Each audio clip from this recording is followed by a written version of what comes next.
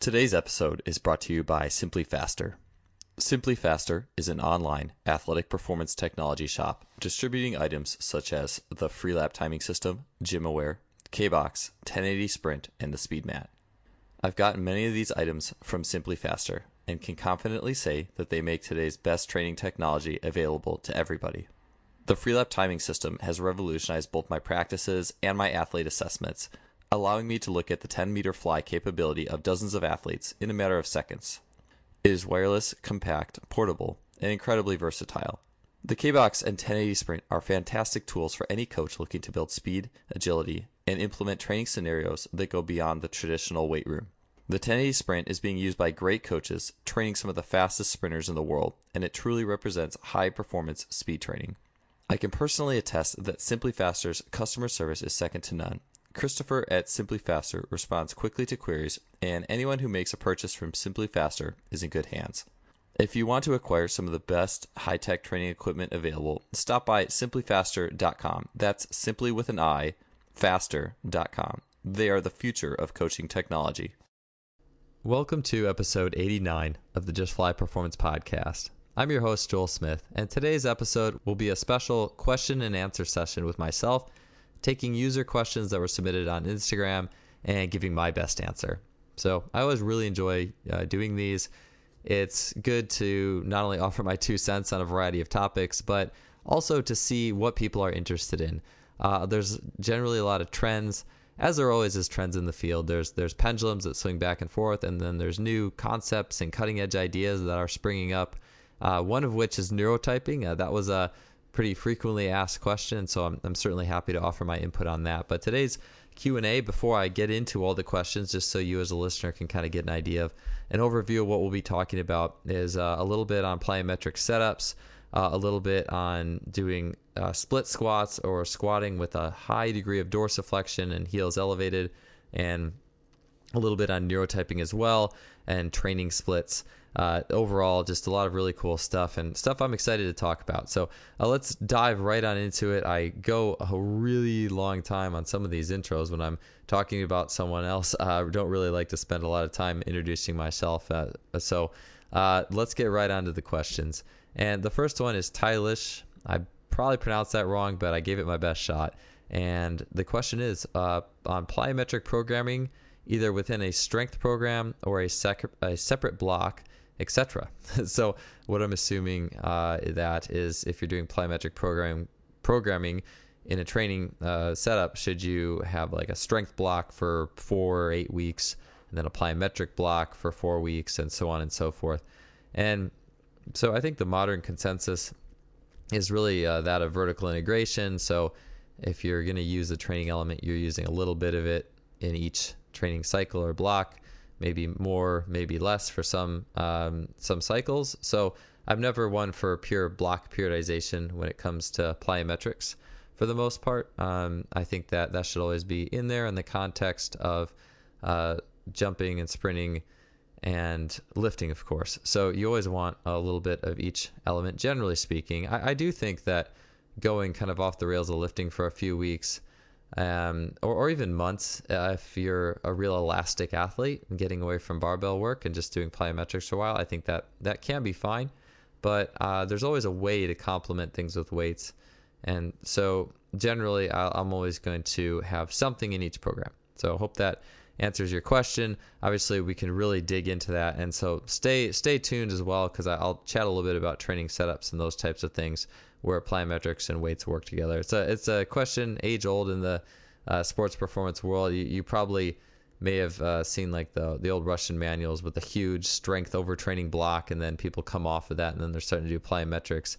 I always felt like that was a really difficult thing to pull off well. It's always seemed a lot less risky to me to just do things that work really well all along, rather than beating an athlete down and then telling them that gains are to come.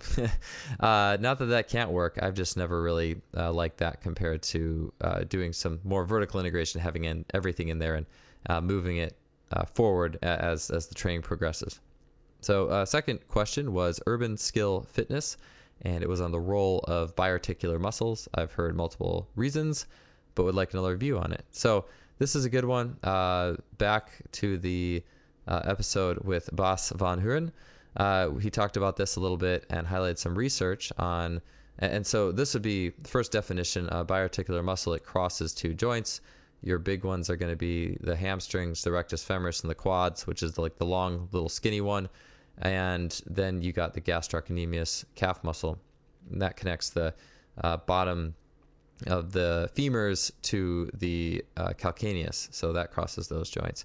And their role is more so than force production is energy transport. So if you're sprinting, you think of them as ropes almost. It's almost like they can keep the shin moving at less cost. The shin and the hip, they attach the shin to the hip, and by strategic manipulation, they can kind of create a position for the body that's more economical than having to use muscle force for the same purpose. I'm probably making that really complicated, but at the end of the day, they're efficient.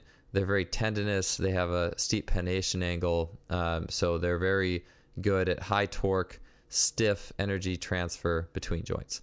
And so if you're training like a normal person, or if you're just playing sports and then doing a few full body lifts like a trap bar deadlift and pull-ups or presses and maybe some Olympic lifts, you really have nothing to worry about in terms of training those muscles. It'll take care of itself. It's not worth overthinking.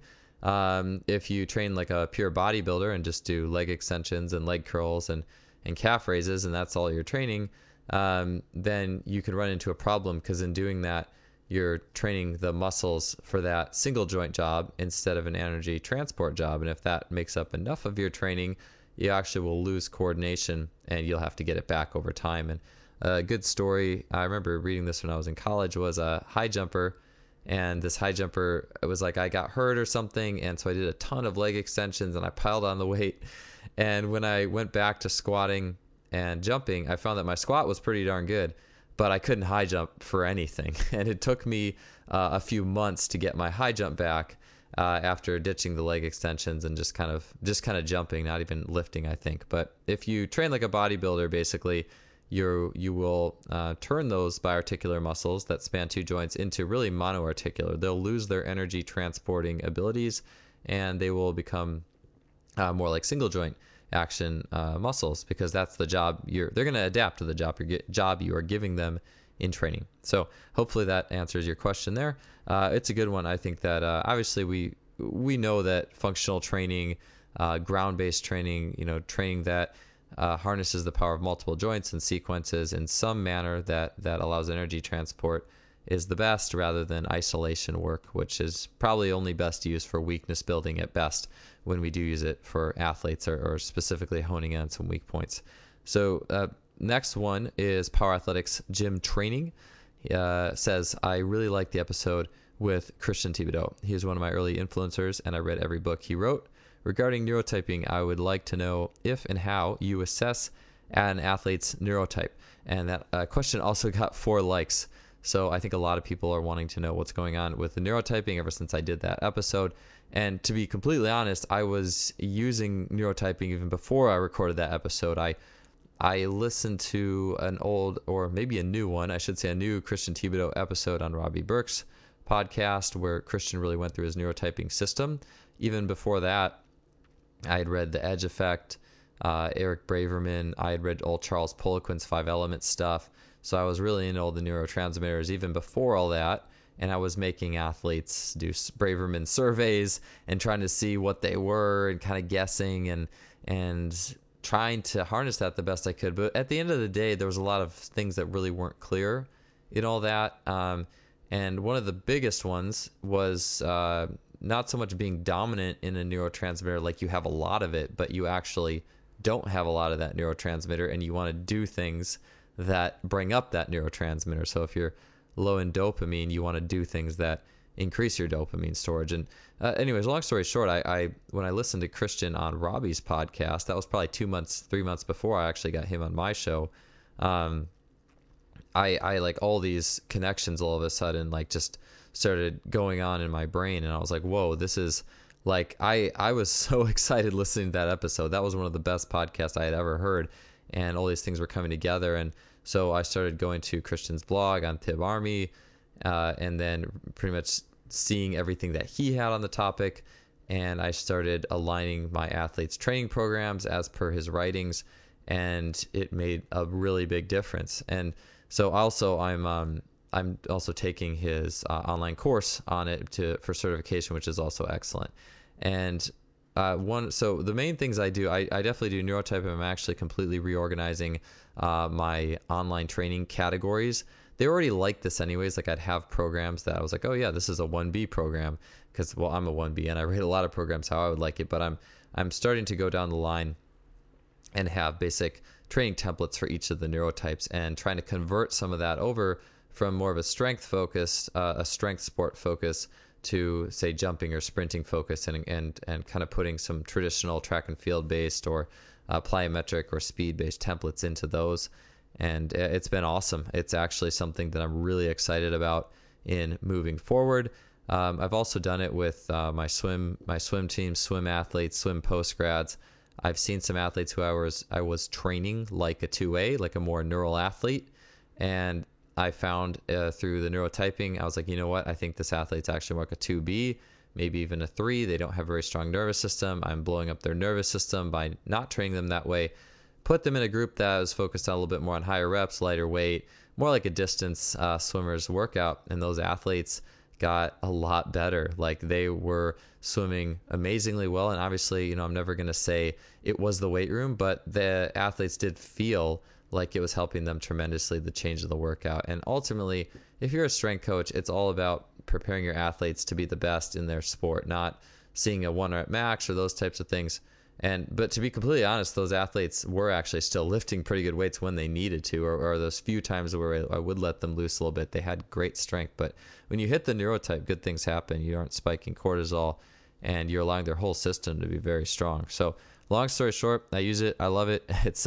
I'm still trying to finish the course, and I'm also trying to finish another book. So that's why I've been a little bit slow to it. But in terms of what Christian's doing, I can't think of anything that someone is doing that is more good and relevant right now to helping athletes be at their best and helping all the athletes be at their best. Because we can all, if you're like me, I was track and field jumper. And so if I'm coaching track jumps or something, and I'm going to write a program that probably hits the majority of neurotypes, but there might be a few outliers. And so it helps you, if you're a specific coach, to really hit those outliers or those swimmers I was talking about. Or obviously if you're a team sport coach, it's even more important because you're going to have more of a spectrum within a basketball or volleyball or football team. So I think it's awesome stuff, and I'm excited to finish the course and write up a review on the topic. You're listening to the Just Fly Performance Podcast, brought to you by Simply Faster. So next one is Walter L. Kopis, easy to implement or coach activities to improve power in field sports.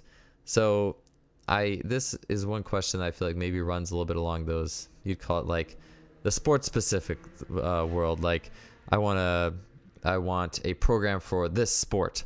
And so one thing that I think is important to realize is that the human body, the nervous system, has no idea what sport you're training for. It just knows force and power, and it knows joints and physics, and it knows sensation. And so I'm not really much of a sport specific person. I do think that within buy-in for the athlete it is important in many cases. If you have a tennis player, they want to think that they're on a tennis specific program in many cases. I mean, and there's changes you make between sports. If it's an upper extremity, lower extremity, a sport of repetition, or if it's a sport with a lot more different movements and variabilities in it. So obviously there's some things you definitely need to look at there. But in terms of easy to implement coach activities, it really doesn't get any simpler than very basic weightlifting, trap bar deadlift, squat, Bulgarian split squat, some Olympic movements, and then simple power activities, plyometrics, med ball throws, and then learning to use your body and joints properly with the right running and movement technique that's been beaten out of a lot of us by the common cues of everything being straight ahead, front to back, 90-degree angles. I see it a lot, and it makes people slower. Also, just simply setting aside time in practice to where a team sport or a field sport athlete is a very aerobic, lactic aerobic. Sorry, I keep butchering this. aerobic alactic event. So aerobic light jogging followed up by bursts of sprinting and then jogging recoveries again. The team sports don't really get into that point that often where it's full recovery, total rest for say 2 to 5 minutes, and then do a flat out competitive sprint and then rest and do that flat out sprint again. But that's going to get that extra like kind of 5% of muscle fibers firing and engaged. And so setting aside time to competitively race people where you're getting just maybe into that early speed endurance, so no more than so like that 50 to 80 meter, just doing that a few times, or obviously standard acceleration being a lot more pertinent for team sport. I think they're both good for team sport because they both have different purposes and utilities. But doing those activities on complete rest, complete recovery, compete, race, do it from different starting positions. You could say the same thing for plyometrics, but it doesn't have to be fancy. Just get strong appropriately and incorporating the main leg movers, not get your back strong by lifting in a hyperextended position and just trying to smash that squat max. But being smart about a good, well-rounded strength program, race people, do good plyometric work. It's pretty simple. Okay, next one.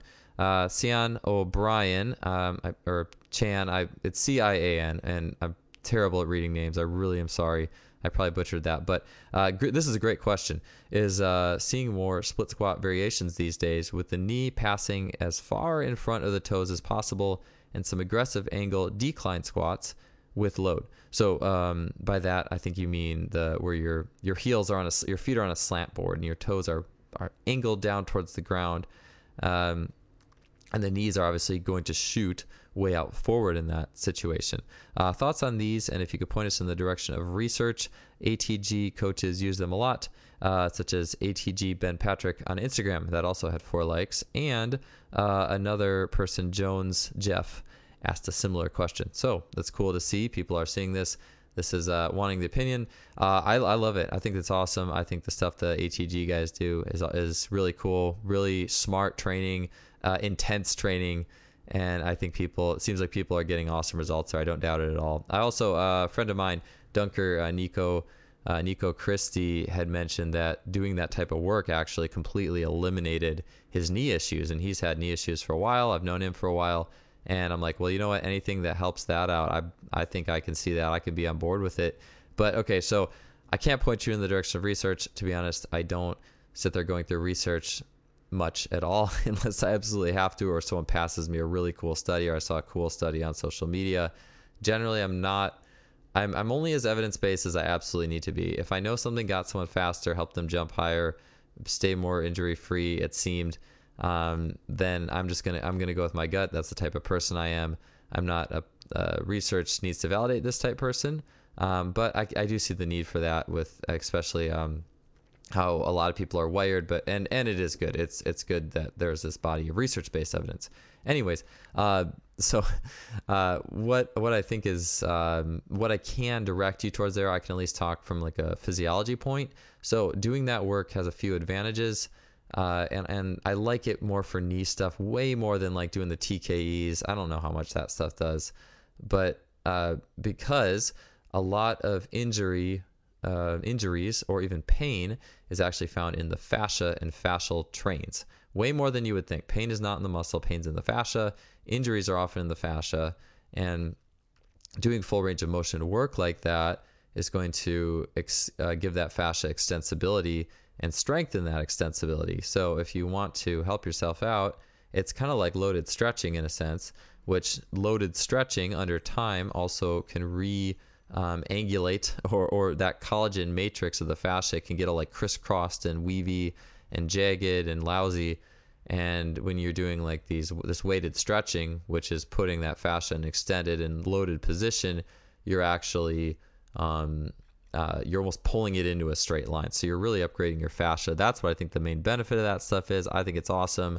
I think those guys are doing a good job. I don't do that stuff specifically. I do more of the Jay Schrader extreme isos, weighted stretching holds, those types of things for that purpose. It's kind of the same thing, but I wouldn't hesitate to use it. And honestly, I probably should sometime. So no, I think it's cool. I would definitely jump on that train. It's one of the worst evils, man, in strength and conditioning as well as track and field is the 90-degree angle world, right? So keep your knees over your toes and sit your hips back and all that stuff. You don't believe it for a second. You need to get in these positions that are kind of branded as uncomfortable, and if you load it progressively, it's going to turn out well for you. So, I mean, you obviously wouldn't want to go 0 to 100 in one day. Just starting at an appropriate level and working your way up, you're going to be just fine. I think it's awesome stuff. So kudos to them, and it's great training method. Okay, here's a question that I was pretty excited about. Clay Odell says, what is the best training split for jumpers in track and field? I do legs on Monday, Thursday, and I do my running, jumping, and plyos on Tuesday, Friday. I'd like to know your input and recommendations. So, Clay, this is a question that is a little dependent on your neurotype, for one, and I'm assuming if it's working for you, well, there's a few stipulations, so this could be a huge answer. I'm going to try to keep it as concise and relevant as I can. So first, a little bit depends on your neurotype. If you're a very neural athlete, so in Christian's 1A, 1B, you're neural driven, you can use potentiation really well, then this could be a great training program for you. And the reason being is because the weights will potentiate the plyometric work and the speed work the next day, and then you get a day off, and then you do it over again. And so this was actually when I was in college, and a little bit after, I was kind of the opinion of, okay, you should either go Tuesday, like Monday, Thursday, hit it really hard, or Monday, Wednesday, Friday, like kind of a typical like high-low Charlie Francis type setup. And I got the Monday, Thursday, like 2-day a week, like heavy lifting, heavy plyo type idea from really all this stuff back in the day, like InnoSport and this book, The Science of Jumping, which both really good things, don't get me wrong. But my idea was you got to hit it really hard, and then rest a long time, and then come back and hit it really hard and rest a long time. And one of the biggest paradigms in my own training was breaking out of that and being like, okay, you know what, I can train neural like 4 times a week, or I can even train neuro 6 times a week and be fine. The Bulgarians definitely did that and then some, and those guys were as neural training as you can get, lifting heavy weights almost round the clock, nothing high reps, nothing higher than I think 3s. And so it was all neuro stuff, but they never did enough to crash out their dopamine. And so that's the key, is the training split. The magic of it is that what are you doing on those leg days? So if those leg days are like 5 sets of 10 squats, deep squats, you're probably going to fry out yourself a little bit for the plyometrics the next day and the sprinting, which is the important thing. But just doing things at an appropriate level, especially that Monday, Thursday, you'll really set yourself up good to have a good Thursday, Friday, which that's what it's all about, is the good jumping and the good plyos and the good sprinting, and doing that over. No, I think that's good stuff. When I was doing that back in the day, and that's like one of the programs. It was like the Christmas program because I just wrote it at Christmas time, and that was like 8 years ago. It seems like forever, but it was similar. It was lifting on Monday, Thursday, some cleans, some squats, some calf raises, some jump squats, and then a lot of bounding and hurdle hops on the Thursday and Fridays. And that worked really well for a lot of people. I had someone even say, hey, after 2-3 weeks of this, I improved my single leg jump like 6 inches. And that's what happens when you train for your neurotype. If you're an elastic athlete, getting out of that like 3-day lifting split is one of the best things you could ever do. Because a lot of times you don't need to be really lifting more than twice a week, or you're going to start messing up that balance of that muscle fascia tune. And so, yeah, for a jumper, I think that's where it's at. How often a deload's important. When I was hitting it really hard for 2 weeks and then taking a deload week. But there's different things you can do. I think you can go 3 weeks depending on how you progress, and you can get into it a lot of ways. But I really like that split for jumpers. I think it's an awesome one. I don't necessarily do it year round, or when I was coaching track full time, I didn't necessarily do it year round. But when I was in what I would call SPP, we always did that type of work, and we had some people get really fast and really explosive. I remember even a pole vaulter who I just trained with the jumpers on that split. He was a senior, and I remember he was going down the runway one day with the pole vault coach who had worked with him in years past, and it's like, man, he's faster than he's ever been. Like, this is crazy. And he was getting up over big bars. But once he got to competition, he freaked out a little bit. He was a little bit of a type 3 tendencies, but in practice, he was crushing, running fast. And we didn't even do a lot of sprinting. It was just that and bounding and plyos, and he was still really fast. And so maybe that hits on that Jay Schrader idea a little bit of just stimulating the nervous system maximally, and it'll rub off in your sport skills. Obviously, you do want to sprint if sprinting is your sport, but if you hit your neurotype right and hit the training right, you're going to have some good results. You're listening to the Just Fly Performance Podcast, brought to you by Simply Faster. Okay, next question is Mihailovsky Darko. Yes, I gave it my best attempt there. How to improve ankle mobility for better vertical jumping. And also, so that's the first one. He actually asked 2 questions. So that one got 2 likes. It does seem like the whole like knees forward, ankle mobility, those types of things seem to be pretty popular. So for better vertical jumping, I'll keep this simple: is don't statically stretch your ankles. It's one of the worst things you could ever do. Like imagine your Achilles tendon is like this super powerful rubber band. And so imagine if you had like just this insanely powerful rubber band that was very responsible for your jumping and sprinting and your locomotion in general, and you just took that rubber band and you just set it across 2 bars and let it stretch all the time. Well, eventually it's going to lose its elasticity a little bit. And so, but what you want to do instead, if you're trying to get more mobile ankles, is dynamic weighted stretching. Could be one, like loaded, like calf raises, where you're going to the bottom and holding it for a few seconds and then exploding back up. So the Achilles is lengthened under load and not statically and passively, where it can just, if it's passive, it's going to adapt to being passive. But if you can load it load it under weight, then it's going to respond better because it has high tension. So if you're looking for any sort of mobility, I would look at that. Going back to what Cody Plofker was talking about in a recent episode, you do want to decide if your ankles are restricted because of something in the joint itself. So is it a joint issue, or is it something that's more upstream? So if it's a joint issue, when you go to squat, like he'll say, you'll feel it in the ankle joint itself, in those bones of the ankle, like there's a block there. But if it's not, if you feel like in your calves, a lot of times it's actually a pelvic posture thing that's happening upstream. If you have a lot of anterior pelvic tilt, that actually can really hurt your ability to squat down appropriately. And so basically doing good breathing drills, such as PRI breathing drills, regularly to find a less extended position. You can combine that with doing, I like Chris Corfett's rocker jumps, which is basically ankle dorsiflexion, loading ballistically, and then jumping. And to do those rocker jumps too, you put your hands on your hips and you keep your hips in neutral.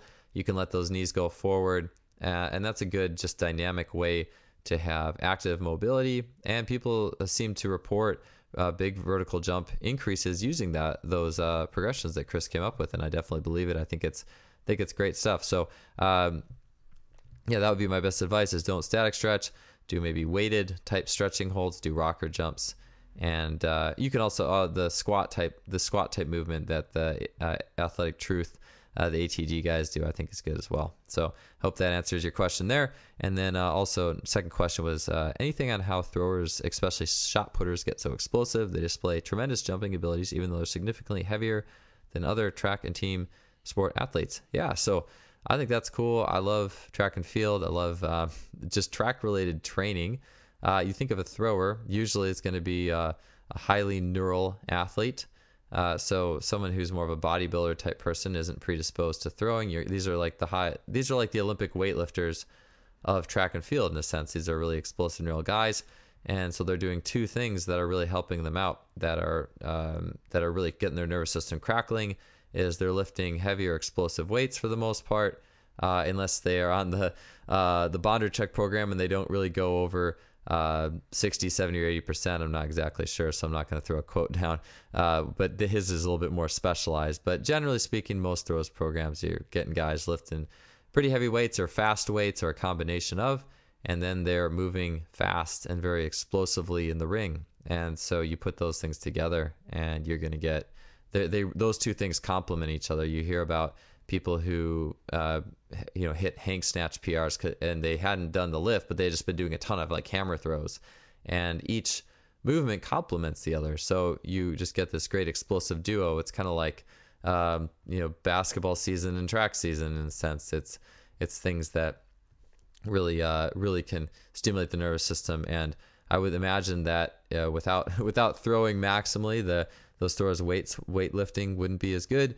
And without the weightlifting, maybe their throws wouldn't be quite as good. So it's just complementary nature. A neural athletes like to lift heavy, they like to throw, they like to jump, they like to sprint, and they like to do that in fresh circumstances. So if you've ever seen throwers practice, they're not just rattling off throw after throw. They're throwing, and then they take quite a bit of time, relax, and then they do the next one. Everything's as high quality as high quality effort as you can get. Next question. So Chris Nicolo 61. I recently competed in the Arnold in the Power X Nationals, which is an event where you perform 3 lifts: power clean, bench press, and trap bar deadlift for a 20 rep max. That said, I'm a power lifter. I've used many different periodization routines, set rep schemes, etc. There's nothing out there to program in a training cycle to increase a 20 rep max. So I tried training sets of 20 reps on everything and actually lost a lot of strength, and the lifts I was doing did not increase at all. What happened? I could perform more volume with a given weight for the 20 reps, but at 20 reps, it was like hitting a wall every time. How would you train your programming for this type of event? Goal was to add 20 pounds to the 20 rep max in 8 weeks. Okay, awesome question, because I think that this there's a lot of parallels. And so I can tell you there's a similar story in like track and field decathletes. You get stories of guys quite often, track and field decathletes, guys who are 1A, 1B, maybe occasionally 2A, but this would be something that would really happen for like the type 1s. And by that, I mean highly neural athlete. They're much more nervous system oriented than muscular. They have a very high capacity to do nervous system intensive things, jumping and throwing and hurdling.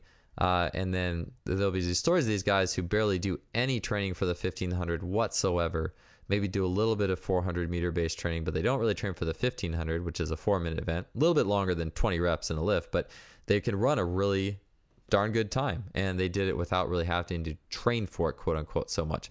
So long story short, if you're a more neural athlete and you're training sets of 20, you're training against your nature. And so what's going to happen there is cortisol is going to go up.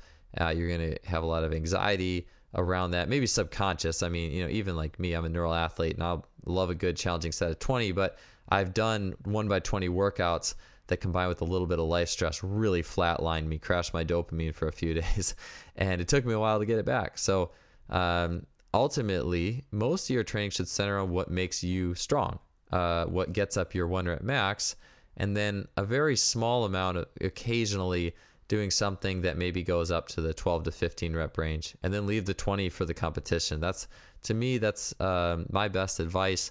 I think that training, you don't want to train, think of it this way too, like that set of 20 for you is poison.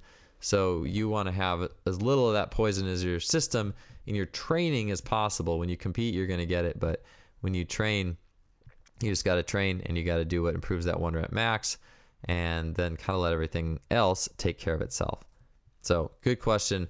It's good to kind of think about that and see that in a different light too. And I guess I could talk about, the 1x20 program too, which I think is, I use that a lot for my team sport athletes quite extensively, and especially type 2 athletes, I think, get a lot out of it. The more type 1 you are, I think you still can, but if you're really getting specific and you're really advanced, then I think it can have some shortcomings, which obviously you had there a little bit in your own training program. Okay, next is Pablo Barachina. Hope I said that right. How much variation in exercises for jump training? Okay, so it totally depends on who you are as an athlete. People who are a little bit more, I guess you could call them serotonin dominant, if you will. Christian Thibodeau's type 3, very precision-based people. And in all honesty, they don't need to vary that much, okay? So I've had type 3 athletes I've worked with who actually have said they did the best on an Air Alert type training program, which is the same thing over and over again with just higher reps for a period of time. And it's very monotonous. That program like that, I'll do okay for it on 2 weeks, and then I'll start jumping lower and my knees hurt. So, but if you are like me or a lot of jumpers, people who are like track jumpers, usually you'll want a good amount of variation. I mean, for me, like I like to do 2 different jump workouts and 2 different sprint workouts a week in many cases, and I'll do a different set of jumps and a different set of sprints each day.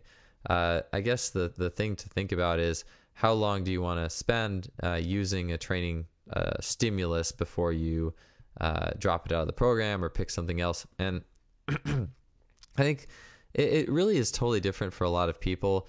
To give you a simple answer, if you're jump training, I mean, the best jump train there is that has variation to it is dunk training, because there's lots of different dunks you can do. Like just even throwing an alley-oop to yourself, like off the bounce, every dunk is going to be just a little bit different, which is really cool. Like compare that to, I guess, high jump training or something where you're doing the exact same jump over and over and over again. That can be a little bit more exhausting than dunk training, where there's different types, there's different angles, there's different ways you stress the joints and the fascia. And it's just little nuances in how muscles are activated. So just doing like a dunking type training almost has enough variety in it as it is.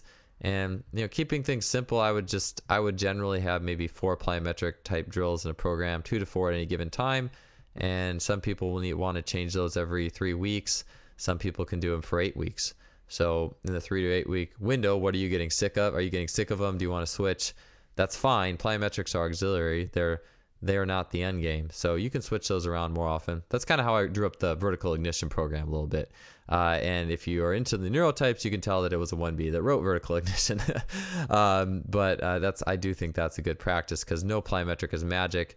And I found over time you get so hung up on one thing, like you get really hung up on depth jumps.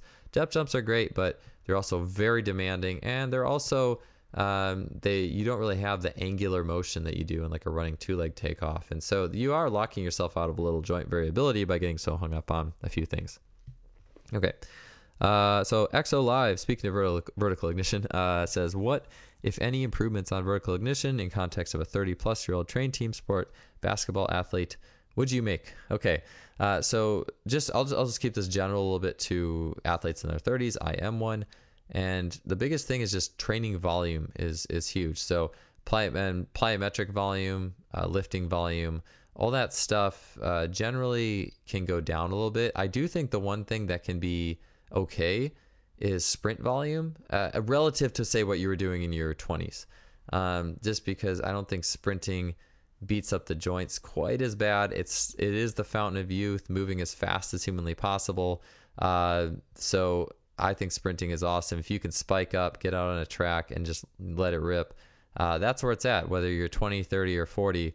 Just because, again, I mean, it's muscles, yes. I mean, you sprint well.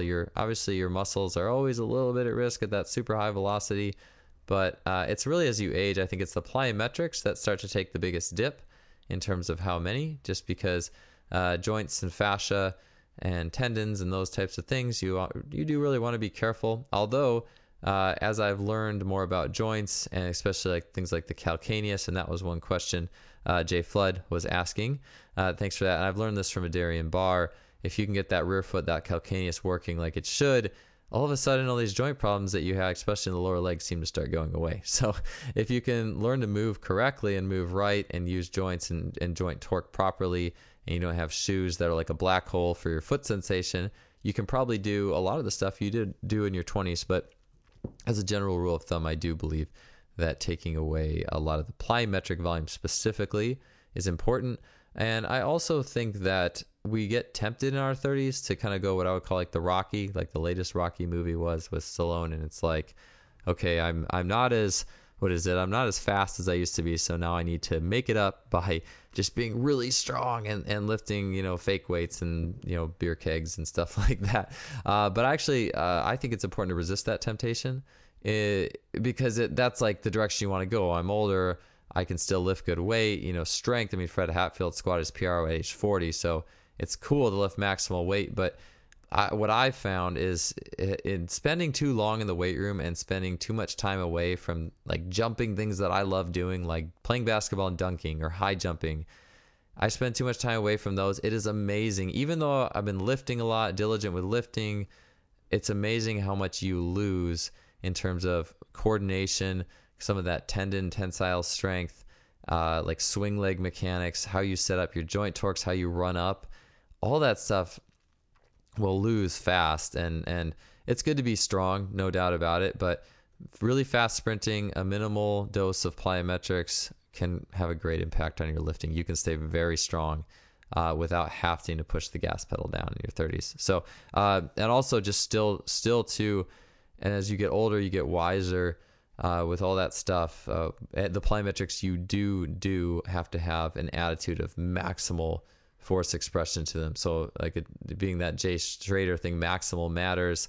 Every rep has to have a serious intent behind it. And a lot of times, well, we've done these plyometrics for years, so they can get old, but trying to put like emotion into it, trying to remember those times where you threw down this nasty dunk, or you won a jump, track and field jumps competition, or just bringing back some of that nostalgia, or just getting a competition going, making it fun.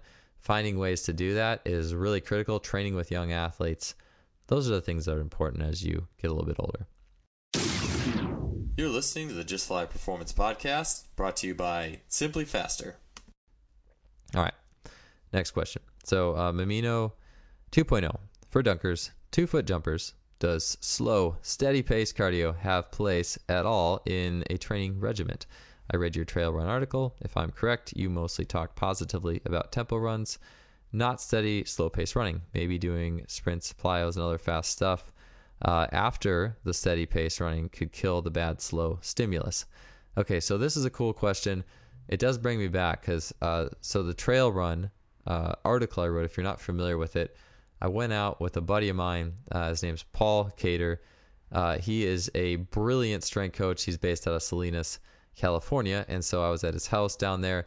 We kind of went out in the back trails of Salinas and just went on this interval trail run, just like screaming around these corners and rough rocks. And basically it's like I felt like I was literally like crammed on my rear foot, or my whole foot was just like cramming into full eversion and full inversion on a regular basis. So that tilting lateral side to side, the frontal plane, that if you imagine like an ankle sprain mechanism, that mechanism going inward and outward repeatedly because of this gnarly trail. And another cool thing with Paul that I really appreciate about him, other than being just a great training partner, but he doesn't go out and just run. You're going to run off and on a curb. You're going to run differently. You're going to run off the grass. You're going to jump on one leg. You're going to do, nothing's going to be the same and repetitive. It's going to be highly variable, and you're always going to be mentally engaged. So a steady state, it's like a road run, is death. Like that is death. And I wouldn't really recommend it. Some people will anecdotally say I did go for like a 2-3 mile run, and then after that, or the next day or after the run, I actually was warmed up and I could jump higher. Sometimes that could be the case if you're a really fascial driven athlete and it's something you do just once in a while, and basically you're just tuning your fascial system. You're just getting a lot of reps that kind of get your fascial system working and tuned up. But I don't think that once you get to and I found that, especially when I was younger, actually thinking about it now, people would say, like, this is when I was like 12, 13, people would run a mile for gym class and they'd be really warmed up, and then they would jump their highest. They try to touch the basketball net or something, and they'd be like, oh yeah, that really warmed me up. But that makes sense because, 12, 13, 14, we're all fascial driven. We haven't lifted weights yet. Testosterone hasn't hit. We're not putting on muscle. And so I think it can work from a perspective of that fascial tuning that the system is in. Anyways, the trail run though is beautiful because it's training you from a fascial perspective, yes, but it's also training you from a perspective where your foot is inverting and everting, and you're getting worked in the frontal plane if you're going for it like hard, and there's a lot of rocks and ruts and divots, and you're running around corners hard and all these things. And so you do get a lot of that just playing like basketball or a team sport too, no doubt, especially if you aren't like, taping your ankles up and wearing high tops and you have these shoes that are casts. I mean, I had a pair of pretty light running shoes on, so I was really feeling the ground. I think that was one of the biggest things of it, and just running, and you get that variability running upstream in your body. Huge thing. And it's not about the endurance. I mean, as long as you're not crashing your dopamine, you're fine. You're not going to turn into a slow twitch monster doing that stuff. As long as it's not like a regular training too, as long as you're not doing like 4 times a week or doing it instead of doing the the typical power work that you should. But no, trail running is awesome. Oh, I guess so. So specifically, it was asked for 2-foot jumpers. 1 or 2, I really don't think it matters whatsoever. I mean, I guess maybe 1 foot would be a little more advantageous, probably because that's a little bit more fascial driven. But there's a lot of fascial driven 2-foot jumpers out there as well. I would maybe just look to make that trail not super long. When I did it, it was like 45 minutes, 50 minutes, and it was a push. But yeah, I don't know. I think 15, 20 minutes, just get after it a little bit. All right, next question. Jones Jeff says, have you ever used power jumpers? And if so, what kind of results did you experience? So I'm assuming the power jumper, the band that goes around your shoulders and straps to your feet. I have one. I use it. I think it's interesting. I don't swear by it. I don't really use it with any of my athletes. If I use it, I like the 1 band more so than the 2. The 2, I think it just throws, it does something with the timing or rhythm or something with the sequencing of the jump that kind of messes it up. If you go from 2 bands to 1 band, or to 0, or 2 to 0, but doing some stuff with the 1 band and then going and jumping, I think there's something to it. I like it. For me, it's actually fun. I'm thinking about it. Like, maybe I will throw that in my program here. I mean, but it's not, to me, it's not magic. I just think it's another tool in the toolbox. I'm usually more concerned about these days I'm more concerned about what my feet are doing. So to me, it's like kind of a distraction at the moment from those types of things. I'm just kind of getting back to the core of my athleticism. A lot of work I've been doing with the Darien bar and just learning how to use my joints properly. So I'm not really into any sort of special training tool at the moment. I'm just trying to refigure out how to use my joints. And then once I do that, maybe I'll try it again. But it's a training tool. I don't swear by it. I think it can help. I think I prefer to use it in the 1 band. Lighter resistance more than heavier is good. Okay, next one. Brandon McKnight, what are some core principles of your own training? What do you always try to keep in your programming? Sprints, plyos, weights, etc. How would you address foot and ankle strength for cutting and change of direction in sport? Okay, so my own training. So it's kind of cool, actually. I'm glad you asked. So going through this neurotyping stuff, I think I've realized and learned. I always caught a lot of flack at work for not doing the kind of the powerlifting type workouts or the mass building powerlifting workouts that my coworkers were often doing. And I just knew, like, I've done the cube method before, powerlifting, just to try to get my 1 rep maxes up and kind of get some old man strength, so to speak. And what I found is that if I train like a powerlifter, I get fatter and I get weaker. Now, it's nothing against powerlifting. It's just it doesn't tick with how I operate. I'm an elastic athlete. I need to explode. I need to do sprinting and jumping dynamically and competitively and push my limit in that to be my best. And that's talking strength to body weight too. So if I do powerlifting and just go for 1 rep maxes, this athlete did double body weight squat. Well, I need to do that too. So I'm going to do extra squats. That will kill me. I have to jump to be strong. I have to sprint as fast as I can competitively to be strong. That's what gets my system going. If you talk about I think Poliquin had a cool little bit on nervous system fatigue versus muscular fatigue. And he said, if you really trained your nervous system on the day, at the end of the workout, your hands would be shaking just a little bit. Like they're kind of shaking, like you really stimulated your nervous system. That's the perfect place you want to be, actually, if you're doing a neural day. And it's almost like I forgot what that felt like. I was out, it was sunny. It's been a string of kind of just cold, dreary days in California. And so I went out and it was sunny, and I did some high jumping and I put my spikes on, and I hadn't high jumped in years. And I think a little bit as I was afraid of it, because after age 29, I was like, if I can't go out and jump 6'8", I don't know if I really, this is something I really am excited about, in my 30s now. But I've found I just put my shoes on, spikes, just went for it. And after just a little bit of high jumping and some basic plyometrics outside in the sun, I got inside and I kind of had that little shake in my hands. Like my nervous system was so stimulated. And that's the stuff that just lights me up. It gets my nervous system crackling. It makes me stronger. I have to do that stuff. And so anyways, I'll just tell you right now, my split right now is Monday and Thursday. I get my spikes on, do a little sprinting. Tuesday, Friday, I go do a little bit jumping, triple jump or high jump, and or maybe I'll try to dunk a tennis ball or something, or dunk I do a 360 with a tennis ball or whatever, or dunk on a low rim just to get some reps in. And so, and then the other 2 days, the Wednesday and Saturday, I will do weightlifting. And oh, I forgot, Monday, Thursday, I also do the cleans that pair with the sprinting. So it's hip extension, athletic hip extension. The cleans are athletic hip extension. So I do that. And then Wednesday and Saturday, I'll do heavier weightlifting. So like heavy squat, heavy bench, heavy trap bar deadlift. Try not to think about it too much. I've learned that if you're an elastic athlete, you don't need to plan out the latest, greatest weight training scheme. You just need to have a general plan of accumulation, intensification, and realization. Just kind of know where you're going, where the training is going to go.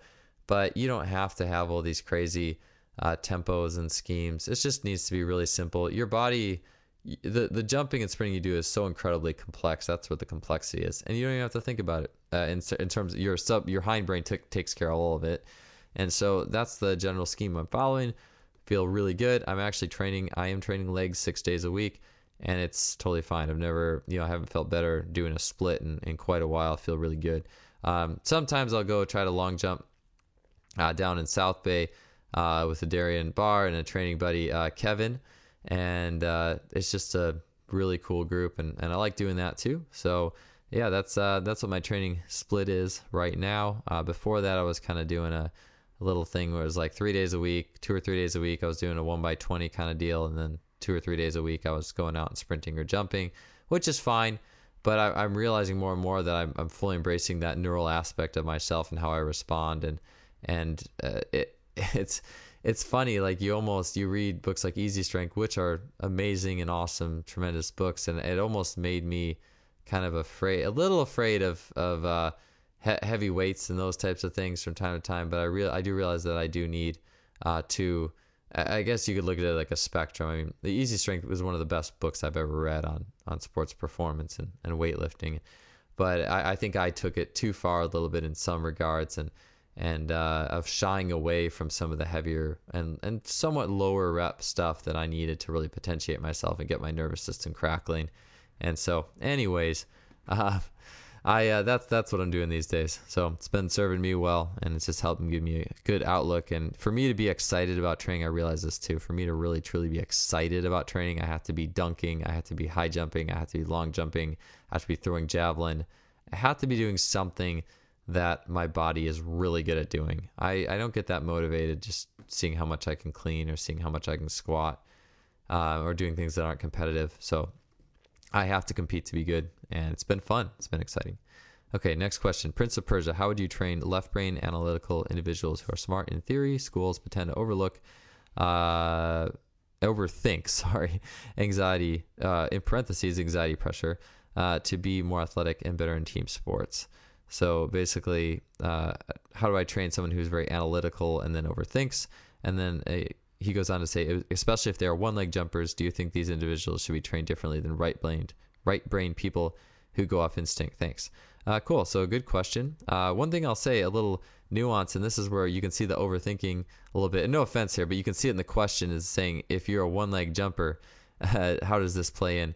But again, just kind of talking about the sport specificity, the brain doesn't know the difference. And so where the mental aspect comes in, it's universal. And especially in sport, whether you're a one-leg jumper or two-leg jumper, or you jump off your hands, if you're overthinking, you're overthinking. And so what I tend to see, this is where a lot of sports psych comes in. And I think it's easy to say, like, what the easy answer would say would be, okay, well, put yourself in a position where you can't think. Okay, so like where you have to react, and that would be like a chaotic training scenarios, like almost like an obstacle course based jumping setup where you have to jump over a variety of obstacles. And like, let's say I lined up like a bunch of hurdles or barriers or bars to jump over, and I just had to run and jump over each one without thinking about it. That's kind of a basic idea, right? But ultimately, I think it takes, especially for like a type 3 on Christian Thibaudeau system, it takes a very intentional visualization and meditation routine to learn to silence that voice in your head, so to speak, to kind of learn to tune that out to focus on your breathing, your body, like your different aspects of your body, sensation. And when you get prone to overthink, if you can take yourself back to your breathing and just clear your head and learn that routine. And type 3s, I don't know if you're type 3 or not. I'm still trying to figure out. I think there's a lot of all neurotypes who are overthinkers. It's not just, and that's what held me back too. I mean, I think I would have been a much better basketball player in high school had I not had the tendency to overthink things. One of my best plays I'd ever had was when won the game with a 18-foot jumper from the corner with 1 second left. And the only reason I made it, to be completely honest, is because the coaches drew up a play and I was just told to go in the corner. Then the ball all of a sudden came to me and I shot it before I could even think about it, and it goes in.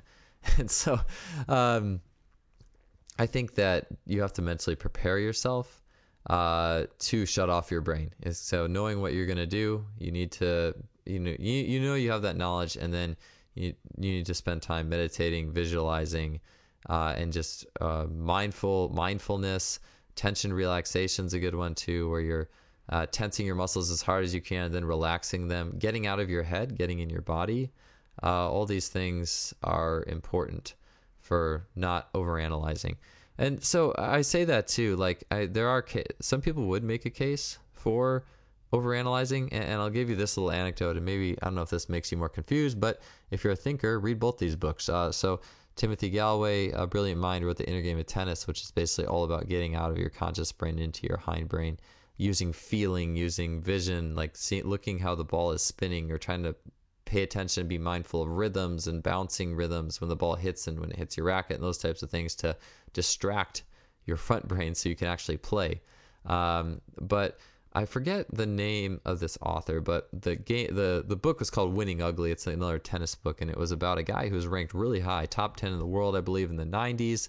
And he was actually the anti-Timothy Gallwey. He talked about he would relentlessly study his opponents. He would know their exact weaknesses. He would have a very set plan on how to beat them. And he wasn't a very good player technically. He was very rough in his form, and people would make fun of him.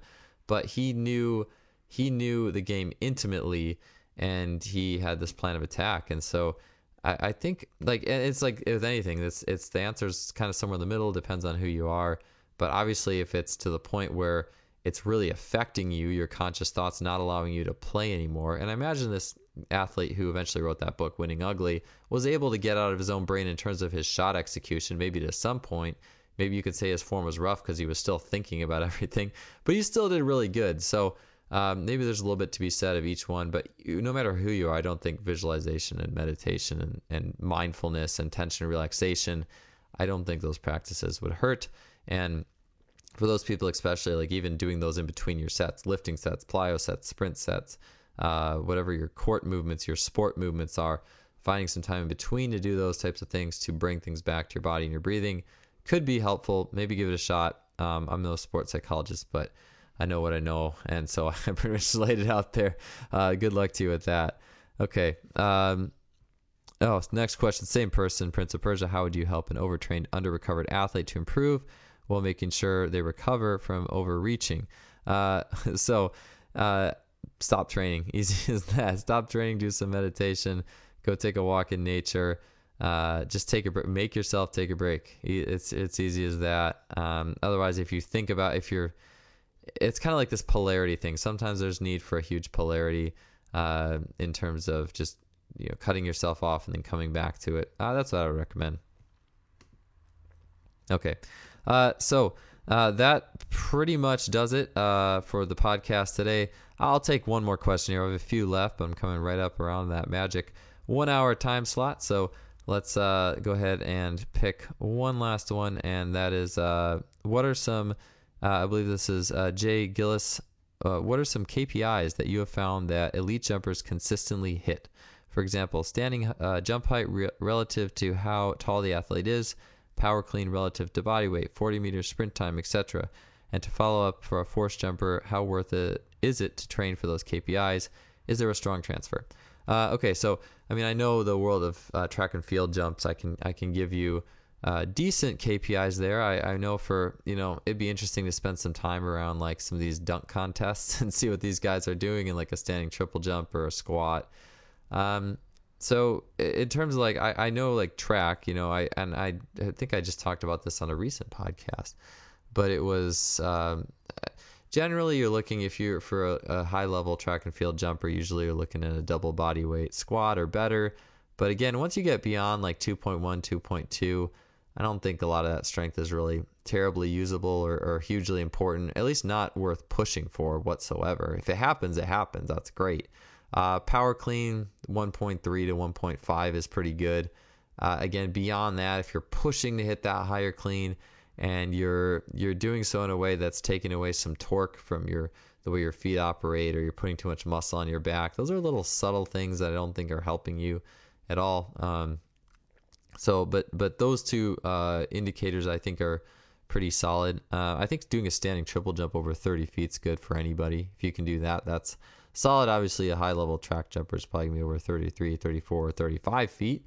I think the guy who had the straddle high jump world record, who jumped 8.5 with the straddle, which is unbelievable, I think he got out to 39 feet in the standing triple jump. That's as far as I know, but that is amazing. Like that is just ridiculousness personified. That is out there.